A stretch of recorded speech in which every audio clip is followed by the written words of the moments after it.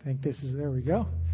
And happy Mother's Day to all of you mothers that are here, and those of you who have mothers, those of you who have had mothers, which pretty much covers everybody here. So happy Mother's Day.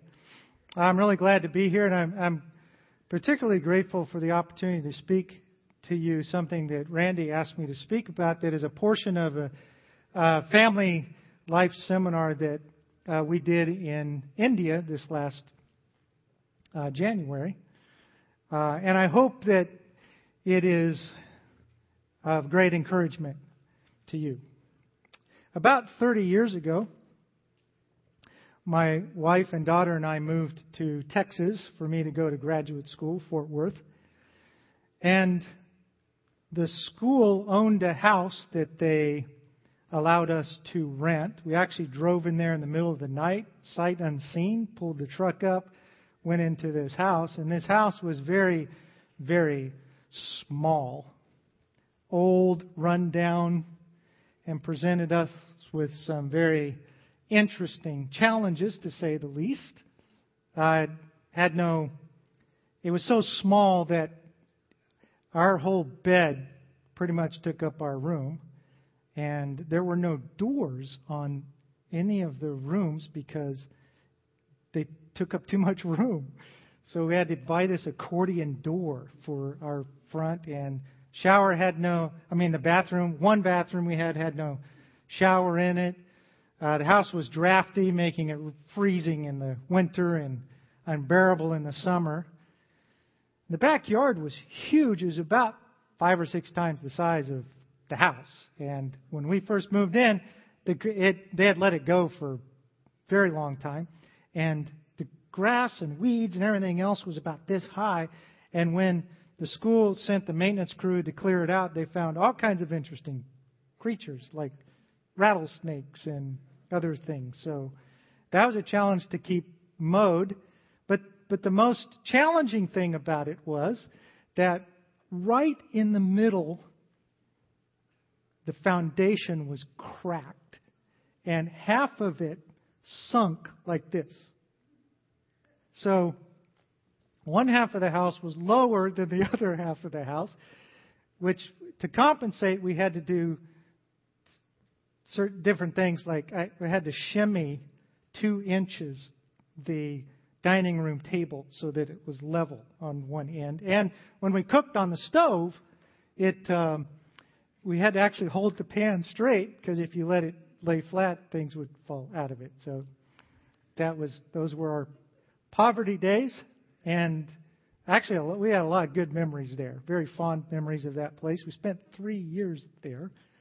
But we're very, very grateful, much more grateful for anything that we have now, and appreciate those times. But just like any physical structure, house or building, that whole house was affected by the condition of the foundation.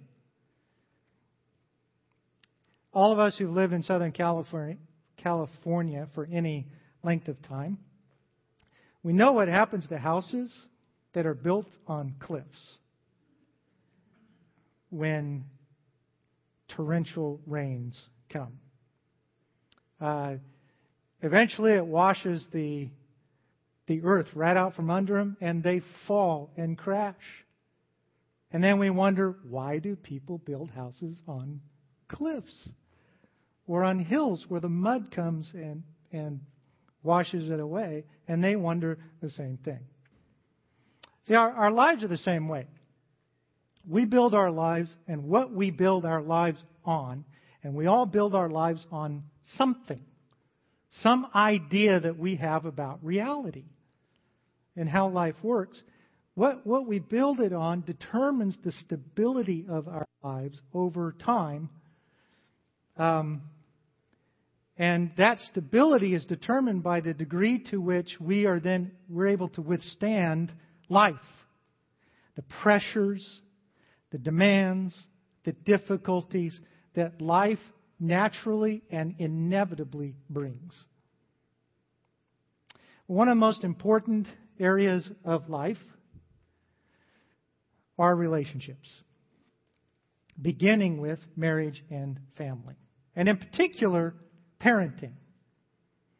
As we were raising our daughter, we frequently were not quite sure in any given moment that we were actually doing the right thing. And I've had the opportunity over several decades as I've counseled parents and scores of parents who are struggling with the same thing, that one of the most common questions I get is, what do I do? Faced with this situation right now, my child is doing this, and we just don't know what to do. To varying degrees of desperation depending on what's happening. Because we want to know what to do. And the answer to that question is that, the answer always begins with the right foundation upon which we are approaching our parenting. So the foundation really does matter. It makes all of the difference, because the foundation then, just like with our little house, the foundation determines everything else that we do. So today I want to take just a brief look at what the difference that the Bible as a foundation for living makes in how we raise our children. According to the Bible, effective parenting begins with the right foundation. Foundation really does matter, and it matters first and foremost. Jesus really gave us a picture of the difference that the foundation for a life makes in what is referred to as the Sermon on the Mount, recorded in 3 chapters in Matthew.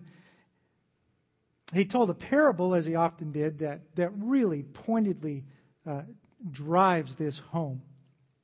And then he explains what it means. We find it in Matthew 7:24 through 27. I want to read it and then make a few observations about it, and then talk about the difference that makes in terms of our foundation. Therefore, everyone who hears these words of mine and puts them into practice is like a wise man who built his house on the rock. The rain came down, the streams rose, and the winds blew and beat against that house. Yet it did not fall, because it had its foundation on the rock. But everyone who hears these words of mine and does not put them into practice is like a foolish man who built his house on sand. The rain came down, the streams rose, and the winds blew and beat against the house, and it fell with a great crash. I have to resist the temptation, because I was raised in Sunday school, to sing the little song I was taught that goes with that. The wise man built his house upon a rock. Floods came. Anyway, so I will spare you. I can't get it out of my head. But it's a really great song to teach kids for this very reason. Just a few observations. The houses that are built here represent a person's life, as Jesus said. And they are not distinguishable from one another. In fact, if you knew nothing else about them, you would think them identical on the surface of things. And they're also built. That is, they're constructed piece by piece over time on the foundation. Just as a life is built a little at a time. We call that development over years. Just one thing built upon another. And the foundations here represent what a person decides is the ultimate authority in their lives that guides them, that guides the primary direction of their life, where their life is headed. Then the specific decisions and details of everyday life, like relationships and work and play. In this story, the difference is between the two foundations. And the rains represent the realities of life, especially life's troubles. And these storms, the storms of life, eventually reveal the quality of the foundation upon which a person builds his life. Whether or not that life is really going to stand is determined by the foundation. Jesus says that there are only two possible foundations upon which we build our lives: the Word of God or the world's philosophies. The worldly, either what he calls sinking sand or solid rock. Worldly philosophies are human ideas and speculations about reality and how life works. Everybody has a philosophy about life and how it works. And the world offers many different ideas. They are described here in this story as sinking sand. As such, they are extremely unstable as a basis for living because they don't originate from the creator of life and the master designer. So at best, without God, without God's understanding of reality, they can only approximate truth and reality. Now, with regard to parenting, which is what we're talking about today, there's almost no end to the advice and often conflicting ideas from a myriad of sources, all of which claim the highest authority, from opinions of friends and family who are more than willing to offer those, to very highly educated professors and skillfully trained professionals. So when you ask the question, what do I do? There are plenty of people to answer that question. Then the question is, who do I listen to? Who's right? Whoever we decide is right becomes our foundation. Many of these lead to parenting fads. Parents get caught up in the latest wave or fashion in parenting. Fads come and go. For example, several years ago, one of the things that I was asked by several parents is whether or not they should do this, because there was just a lot of anxiety and pressure to do it. And that is, when a child is very young, before they can speak, we need to teach them sign language so that they can express themselves, because they can't do it now. And if they can't express themselves, then they'll end up being damaged psychologically later on. Now, first of all, if that's true, then I am psychologically damaged. I stand here before you damaged psychologically because my parents didn't teach me that. And so is our daughter. Now, it's not that that's wrong or a bad thing, but to make that, to get anxious about something like that is because somebody somewhere is saying that's important and they're listening to them. One of the latest fads, and if you've seen the latest Time magazine cover, you know this. I can't show it to you. It's called attachment parenting, and it is a picture of a young woman with a 3-year-old who looks a lot taller than 3 years old, standing, and she's standing there, and he is breastfeeding him, and plans to continue to do so until he decides he doesn't want that anymore. Now, that is a fad, and it's becoming more and more popular. And there is a doctor who is considered their guru, who is now helping them to detach. That is the latest expert. Other ideas impact an entire generation of parents, and then children that are raised by those philosophies. One of the best examples of that is Dr. Spock in the 50s. Not the Star Trek Spock, but Dr. Spock. Dr. Spock challenged for the first time in decades the way that we parent our children here in America, and radically shifted an entire generation's approach to parenting. Then when he was older, he saw the results of his advice and repented. He changed his mind and recanted it. Well, thank you. for those who raised them that way. It matters who we listen to. Colossians 2:8, the Apostle Paul gives a more specific description of worldly philosophies. It says, "See to it that no one takes you captive through hollow and deceptive philosophy, which depends on human tradition and the basic principles of this world rather than on Christ." Worldly philosophies have four characteristics. One, they depend on human tradition and basic principles of this world rather than on Christ. Two, they are deceptive. That is, they sound so good and so right, but they're not. Hence the deception. And they're hollow. They're empty. Another translation says empty. That they look good on the outside, but on the inside, there's nothing there. And they're captivating. We get caught up in them and begin to make decisions and build our lives around them before we know where it's headed. In other words, they look and sound really promising, but in the end, they're found to be woefully lacking because, again, they don't quite match God's design for reality. So this is why Jesus refers to the one who builds his life on worldly philosophies a fool. Because a fool consistently misjudges, just misses reality, and then ends up doing stupid things that cost them dearly in the long run. The Word of God, on the other hand, is considered a solid foundation upon which to build our lives. And Jesus associates that with being wise. The Bible is a solid foundation for life because it was written by the Creator of life. And it defines truth and reality. So as well as explaining the whole meaning of our existence, the Bible speaks to every area of life, including parenting. How do we know how stable a foundation is?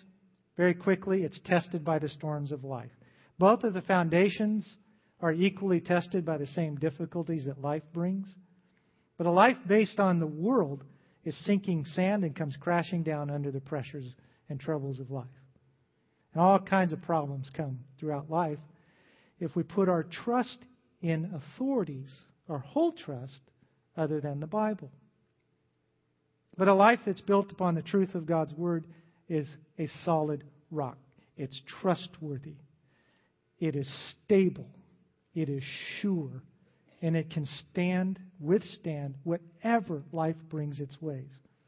So, what we base our parenting on is eventually revealed with time through our children and grandchildren's ability to continue to walk with God in spite of what life brings them.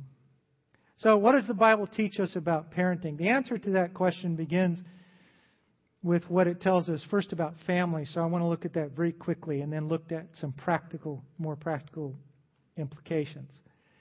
First of all, family was God's idea. It was God's idea and begins with the marriage covenant. Anthropologists, sociologists, psychologists, the behavioral scientists, which is my academic field, they believe almost unanimously that marriage is a human invention and family is a human invention, and that idea is taught religiously in colleges. Because of that, therefore, it is considered optional, and we can define it however we want to. This is why marriage, as it's been understood for thousands of years, is being aggressively challenged today. And for those who want to change it, the reason for marriage for them is simply this. It's what any two people who love each other can get out of it. And then parenting is completely separated from that. But Bible teaches something very different. In Genesis 2:18 through 24, it's a lengthy passage and I won't take time to read it now. But what it tells us is that God established the institution of marriage and family for His specific purposes. From this and many other passages in the Bible, we get that God is the one who defines marriage and family, and He alone determines its purpose, including parenting. And that the family begins with the marriage as a covenant relationship before God. That is a vow made to each other with God as witness, which means that He holds us accountable for fulfilling that vow. Listen to Malachi 2:14. We pick up in the middle of a thought where God is rebuking His people for not taking this seriously. You ask why? It is because the Lord is acting as a witness between you and the wife of your youth, because you have broken faith with her, that she, though she is your partner, the wife of your marriage covenant. Thus, according to the Bible, marriage and family have two major purposes. The first is to fulfill our need for companionship. Genesis 2:18 reads, "The Lord God said, it is not good for the man to be alone. I will make him a helper suitable for him." Verse 24, "For this reason a man shall leave his father and mother and be united to his wife, and the two will become one flesh." This passage is about God's intent for two people in imaging Himself, who is relational, coming together, uniting in the bond of marriage and covenant of marriage in order to work together as a team to fulfill each other's needs and then begin to build a family. Malachi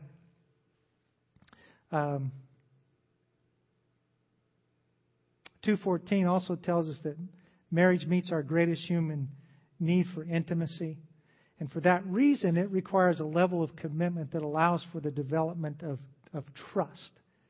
The second purpose, though, for marriage that's often overlooked is raising godly children. Listen to Malachi 2:15, which tells us the marriage covenant becomes the basis for raising children the way God intended.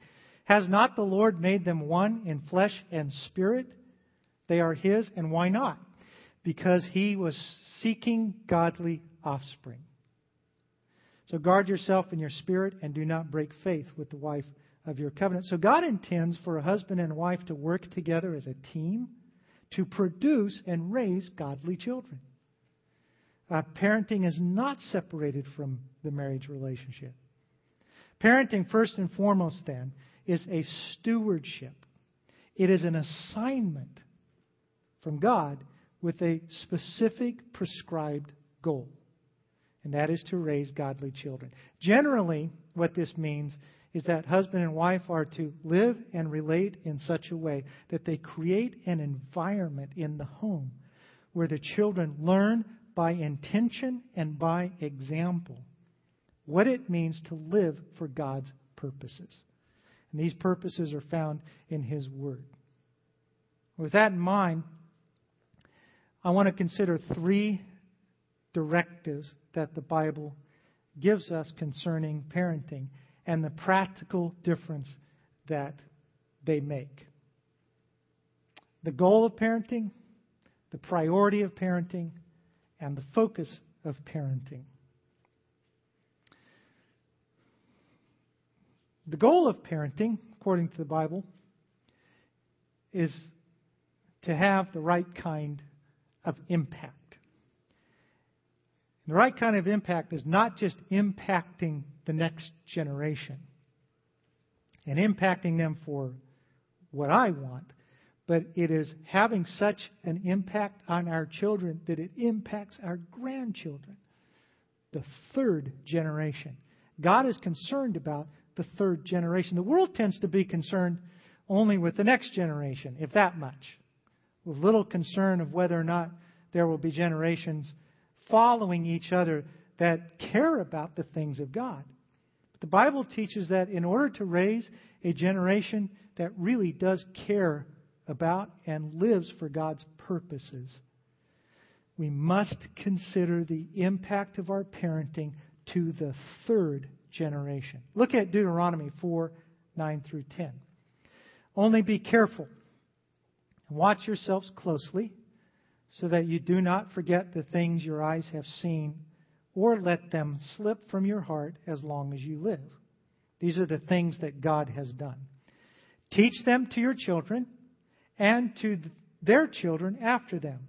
Remember the day you stood before the Lord at Horeb, when He said to me, assemble the people before me to hear my words, so that they may learn to revere me as long as they live in the land, and may teach them to their children.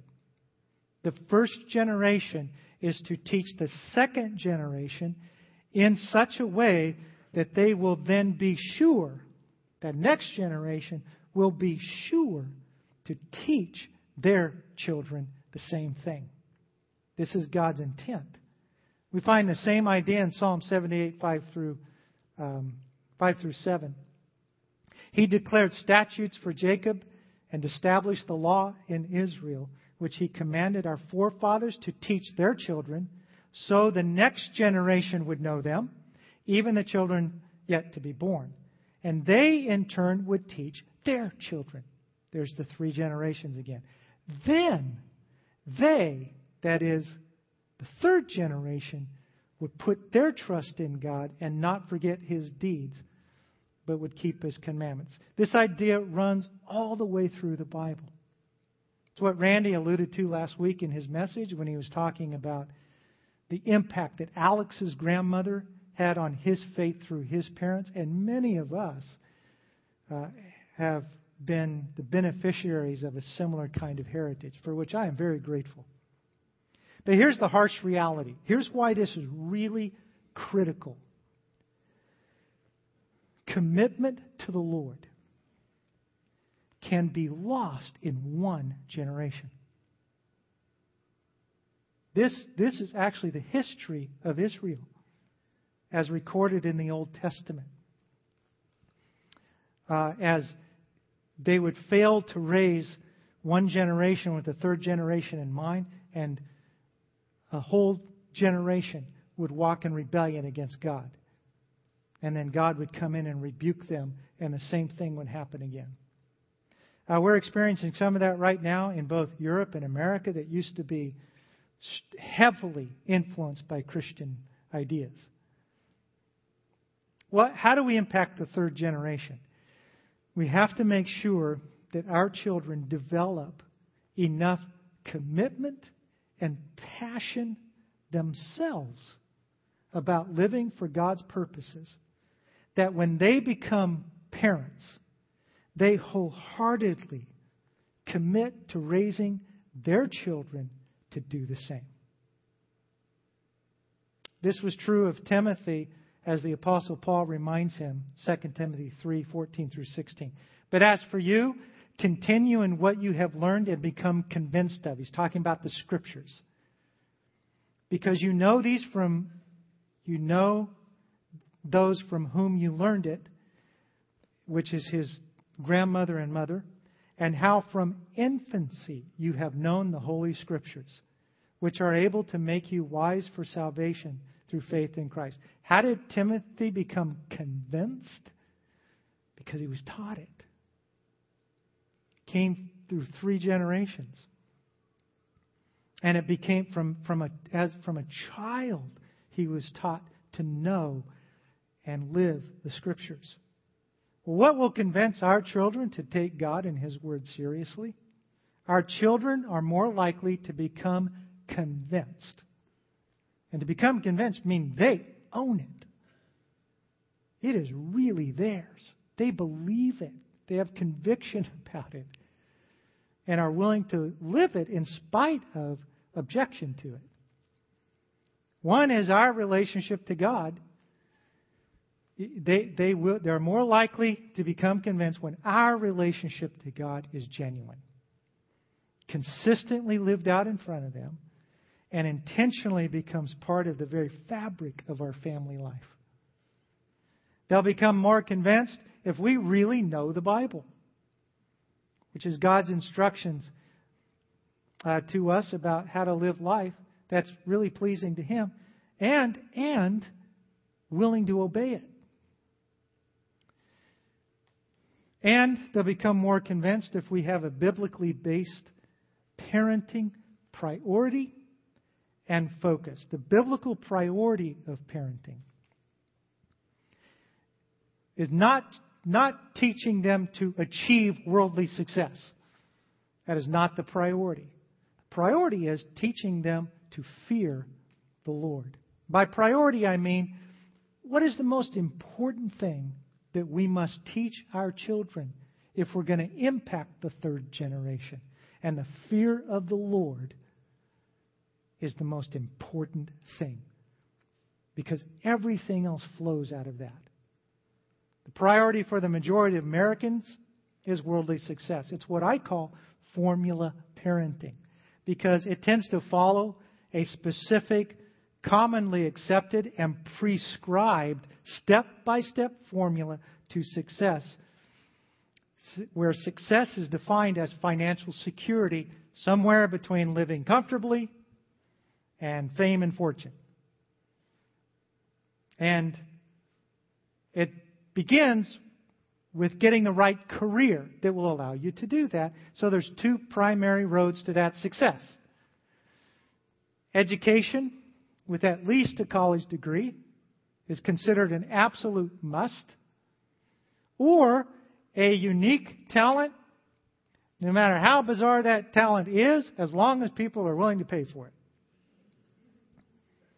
So you can do a shortcut around education.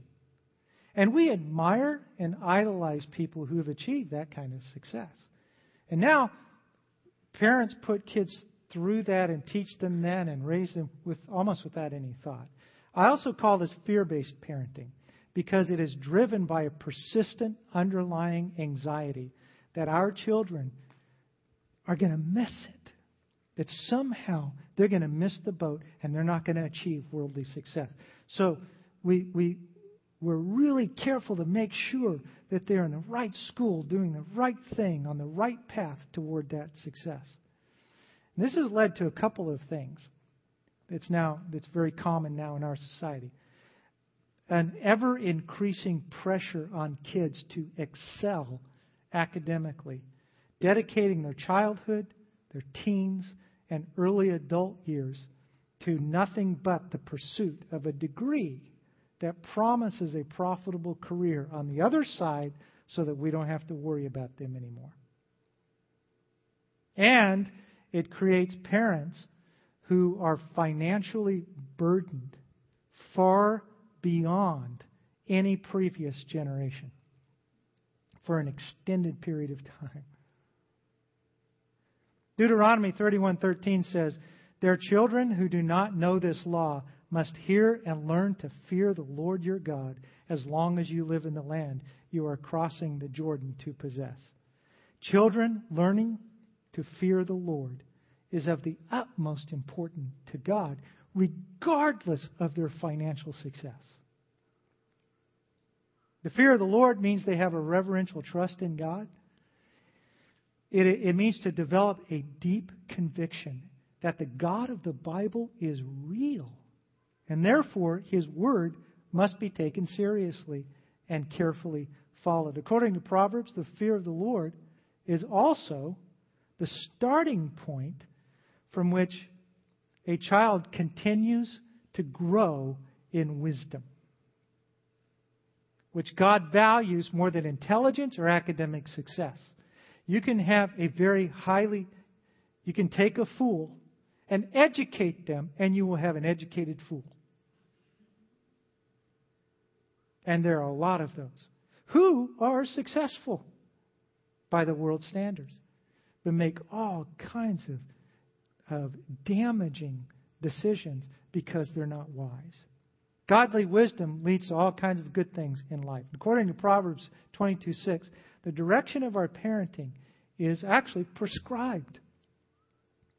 Train a child in the way he should go, and when he is old, he will not turn from it. The idea in parenting today, the popular idea, is figure out where the child wants to go, make sure they feel good about themselves, and then encourage them in that direction.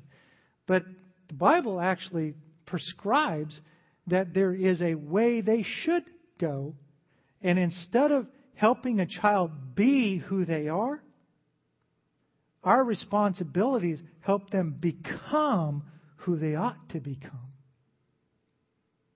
Those are very different. The should go way means training children to live their lives in answer to these questions. What does God want from my life? What does He want me to do? What will please Him?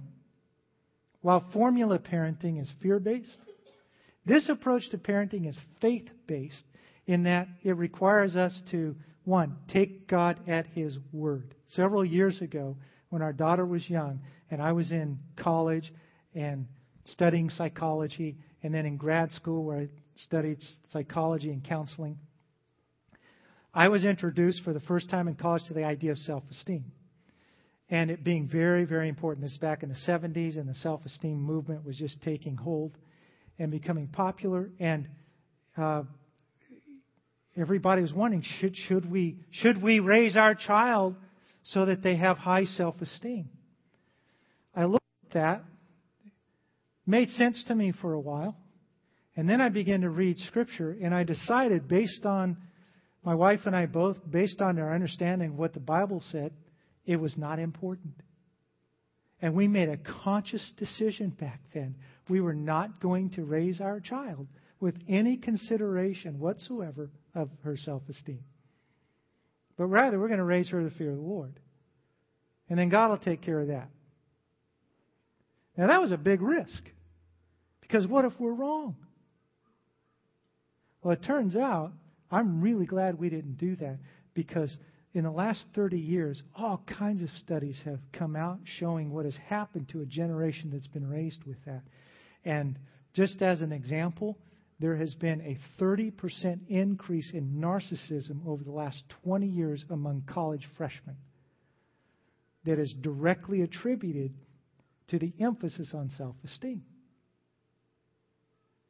I think that's a problem.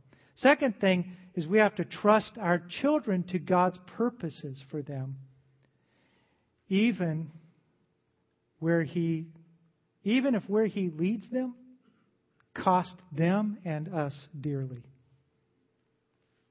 We have to let go. And it's between them and God. And God may lead them places that we really don't want them to go, or to do things that might endanger them. But they're convinced that that's what God has for them. The biblical focus of parenting is shaping inward character, not just outward behavior. The world focuses on outward behavior in parenting, ignoring anything the Bible says about what's called the hidden person of the heart, from which behavior flows. When parents focus primarily on the behavior of a child, the child over time learns that what matters most is what people think. They become people pleasers, acting based on the approval or disapproval of others. And that leads to a chameleon-like behavior. They're all things to all people that they may be liked by all. They're then much more easily influenced by their peers. There is a myth that if you help children feel better about themselves, they will be able to resist because they won't depend on what others think of them. Actually, the opposite is true. The more you teach them to focus on feeling good, the more they'll need other people to validate them. Also, if parents ignore what's on the inside, they will completely miss the truth about what is native to a child's heart. According to Proverbs 22:15, foolishness is bound up in the heart of a child, and the rod of discipline will remove it far from him. This is a stubborn self-centeredness that is naturally there, that has to be driven out with consistent corrective instruction. And if we only focus on behavior, we will miss that. According to the Bible, God is most concerned about character. This is one of the things that God means by godly offspring. And character comes out of the heart. 1 Samuel 16, 6-7 says, When they arrived, Samuel saw Eliab and thought, Surely the Lord's anointed stands before the Lord. But the Lord said to Samuel, Do not consider his appearance or his height, for I have rejected him. The Lord does not look at things man looks on the outward appearance. God looks on the heart. Godly character begins with the fear of the Lord as a child faces difficult situations by putting their trust in God. Children learn to live in each moment with the sense that God is with them and that they ultimately answer to Him. So they're much more likely to be consistent in their behavior if that conviction is there. There are hundreds of character qualities, but I want to mention 4 important ones that are the opposite of what's common today. One is humility versus pride. Humility is critical to teach our children that the world does not revolve around them, and they actually answer to God. Gratitude versus entitlement. Gratitude is extremely important in life. Many kids today feel entitled to just about anything and everything. And that leads to a lack of contentment. Gratitude leads to contentment and not wanting more and more. Respect versus being inconsiderate and rude. Respect is about being considerate. It is living my life understanding that what I do actually affects people. It's actually one of the bases of biblical idea of love. And then diligence versus laziness.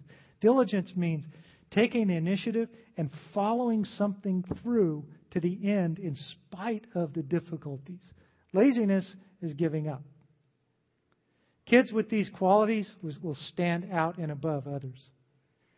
And these are formed by teaching children in particular situations what character qualities are being challenged, teaching them to know Scripture, memorize it, and use it in situations, and asking, how does God want me to respond here?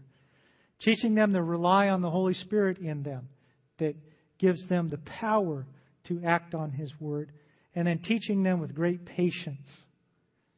Colossians 3:21, fathers, do not embitter your children or they will become discouraged. One final quick word we don't have time to flesh out, but it's worth mentioning. All of this takes place best. Marriage and family thrive best in the context of a loving community. I won't read it, but Titus talks about community of faith, that is, in this kind of community here, where the older generation helps the younger generation build into the next generation.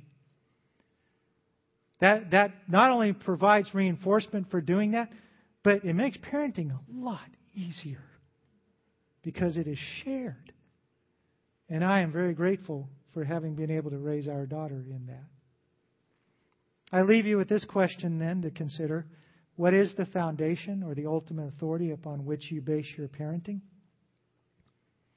I hope that this has been an encouragement for you to consider more seriously, if you haven't, the Bible as your foundation. And I've listed a couple of next steps that you can take that will help move you in that direction. One is make a commitment to raise your children on the right foundation.